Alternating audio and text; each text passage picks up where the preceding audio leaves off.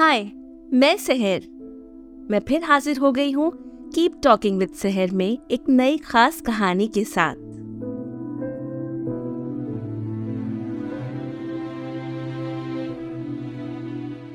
आज की कहानी को हम सब कहीं ना कहीं अपनी जिंदगी के किसी न किसी हिस्से में ढूंढ ही निकालेंगे। इस कहानी में उन बातों को कहा गया है जो हम सब में बस टक रह जाती हैं। प्यार का फ्लो रुक जाता है, या फिर सैडनेस बॉडी में घर कर लेती है, या फिर हम वक्त में उलझ जाते हैं। कोई मूवमेंट ही नहीं होता, जैसे कोई लहर आगे नहीं बह रही हो। समुंदर कब कैसे एक तालाब बन जाता है कुछ मालूम नहीं पड़ता। स्टक एक अल्फाज नहीं, एक एहसास है, जहां आपको लगता है जिंदगी थम सी गई है।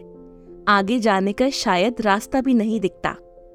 समझ नहीं आता कि जो हो रहा है क्यों हो रहा है। आखिर क्यों ये दो शब्द हमारी जिंदगी के इर्द गिर्द घेरा लगाते रहते हैं। ये कहानी है आकृति की, एक प्रेशर से भरी चाइल्डहुड जहां बस कुछ प्रूफ करके दिखाना था। मेहनत दिन रात की, हासिल कुछ खास नहीं।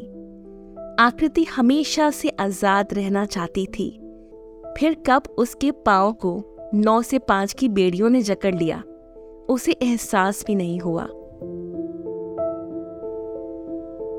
साल 2020 कोविड के दौर में उसकी लाइफ में बहुत कुछ हुआ, जैसे कि बॉयफ्रेंड के साथ ब्रेकअप, जॉब लॉस और बची कुची कसर उसके पेरेंट्स ने उसे ना समझकर पूरी कर दी थी।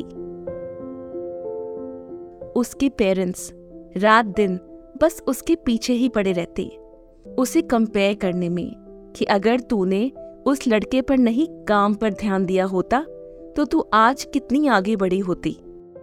उन्हें ये समझ नहीं आ रहा था कि आकृति किस ज़हनी तकलीफ से गुजर रही थी। एक तो खालीपन, ऊपर से वर्थलेस होने की फीलिंग, और सोने पे सुहागा, मुफ्त की राय और बेकार का ज्ञान। इस सब का तड़का रोज बरोज लग रहा था आकृति की जिंदगी में, जिससे वो झुलस रही थी। कोविड के दरमियान सब लोग एकदम डिस्कनेक्टेड से थे। कोई किसी से बात नहीं कर पा रहा था, करना भी नहीं चाह रहा था। सबकी जिंदगी में इतने उतार चढ़ाव आ चुके थे कि किसी से बात करना तो दूर, लोग खुद से भी बात नहीं करना चाह रहे थे। ऐसे में आकृति रोज सुबह उठकर घर के सभी काम करने लगी थी, जिससे किसी को ये ना लगे कि वो कुछ नहीं कर रही थी। लेकिन उसके बाद भी उसके रिटायर्ड मॉम डैड का सारा गुस्सा उसी पर उतर जाता। बात ये नहीं थी कि आकृति की जॉब चली गई थी, बात ये थी कि आकृति ने जो लड़ झगड़ कर अपने बॉयफ्रेंड को चूज करके कस्मे वादे खाए थे और 2-3 एनआरआई रिश्तों को ठुकराया था, ये उसके माँ बाप को गुस्सा और तकलीफ दोनों का एहसास दिला रहा था। माँ बाप यही तो चाहते हैं कि जो हो बस बच्चों की लाइफ में परफेक्ट हो, लेकिन आज आकृति की इतनी इम्परफेक्ट लाइफ को वो खुद भी नहीं समझ पा रहे थे कि कैसे समेटें। ऐसे में बस हो रही थी बहुत सारी बातें, रिग्रेट्स की, एंगर की, अनहैप्पीनेस की, और काश वो किया होता तो आज ये ना होता। आकृति ने ऐसे में बात करना बिल्कुल कम ही कर दी थी। अपने ऑफिस ग्रुप को तो व्हाट्सएप पर से क्विट कर ही चुकी थी, और आज तो उसने फैमिली ग्रुप को भी क्विट कर दिया था, क्योंकि ये सुन सुनकर वो थक गई थी कि तेरा वर्क फ्रॉम होम कैसा चल रहा है।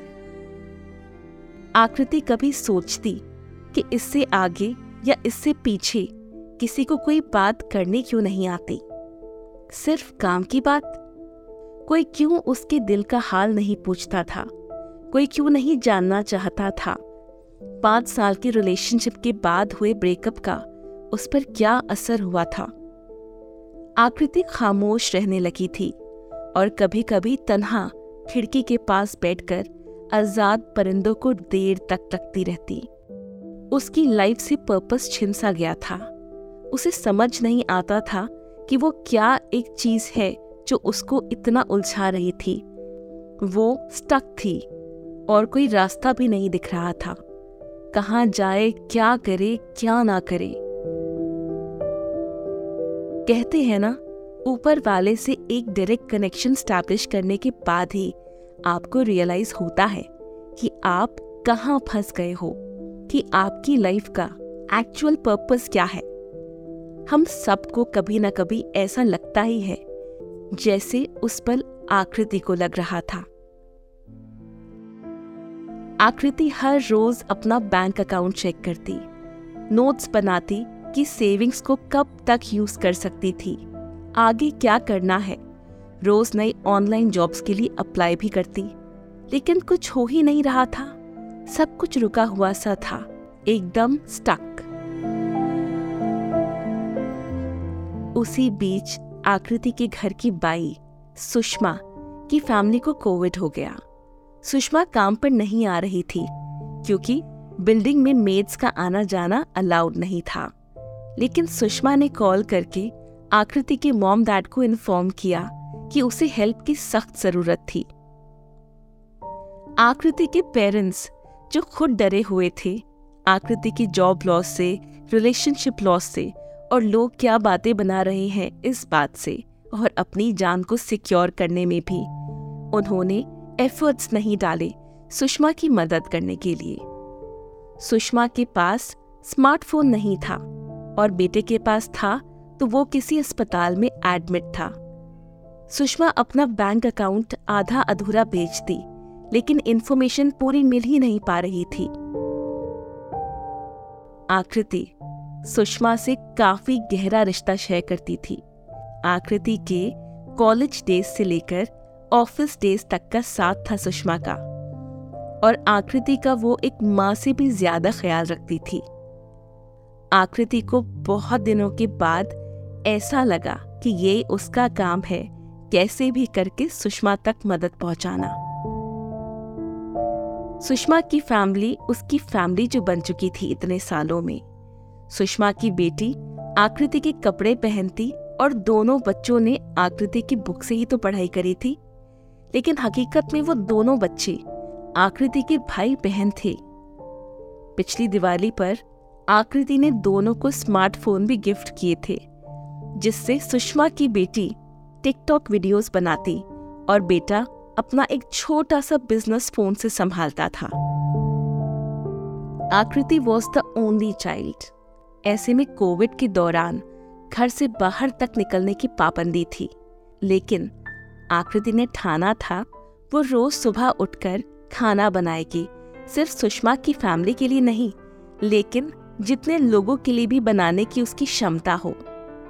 बाहर निकलने के नाम पर घर वालों से आकृति की खूब लड़ाई हुई, लेकिन आकृति निकल ही पड़ी उस काम को करने जिसे करने के लिए ना उसे नाम मिलता ना सैलरी, लेकिन भरपूर दिली सुकून। कोविड के मैदाने जंग में आकृति जा पहुंची सुषमा के मोहल्ले में, उसके घर। आकृति सिर से पैर तक पीपीई किट में पैक थी, लेकिन बेखौफ थी। हफ्ते भर लगकर उसने सुषमा और उसके घर वालों की सभी जरूरतों का पूरा ख्याल रखा, और मानो जैसे एक मैजिक हो रहा हो। वो जो स्टक फीलिंग थी ना, वो आकृति के सिस्टम से बाहर निकलती जा रही थी।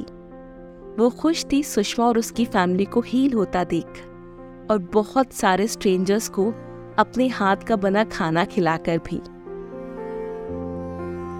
जिस बची हुई सैलरी को आकृति 2 साल के अनएम्प्लॉयमेंट प्लान के हिसाब से बचा कर रखना चाहती थी, उसमें से आधी वो उन लोगों पर खर्च कर चुकी थी जिन्हें आज उस पैसे की जरूरत थी।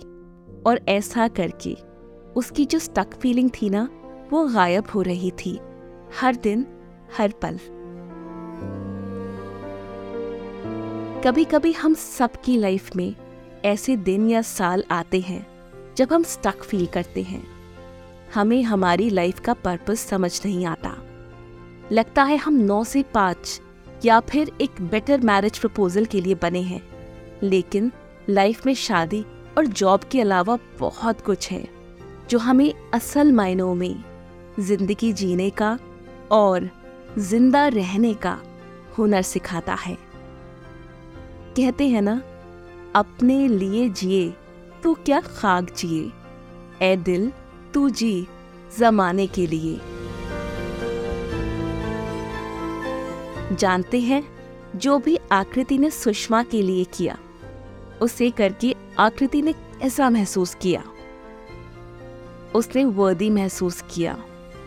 उसने महसूस किया कि एक इंसान भी बहुत कुछ कर सकता है।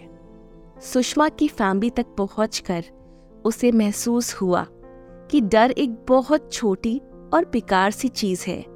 जो डर गया सो मर गया। तो कुछ भी हो जाए जिंदगी में, ब्रेकअप या जॉब लॉस, हमें बस डरना नहीं है, स्टक नहीं फील करना है, क्योंकि जब वक्त नहीं रुकता तो हम कैसे रुक सकते हैं। कल एक और नायाब एहसासों से भरी कहानी के साथ इसी वक्त फिर होगी मुलाकात। कीप टॉकिंग विद सहर में, क्योंकि बातों से ही तो बात बनती है।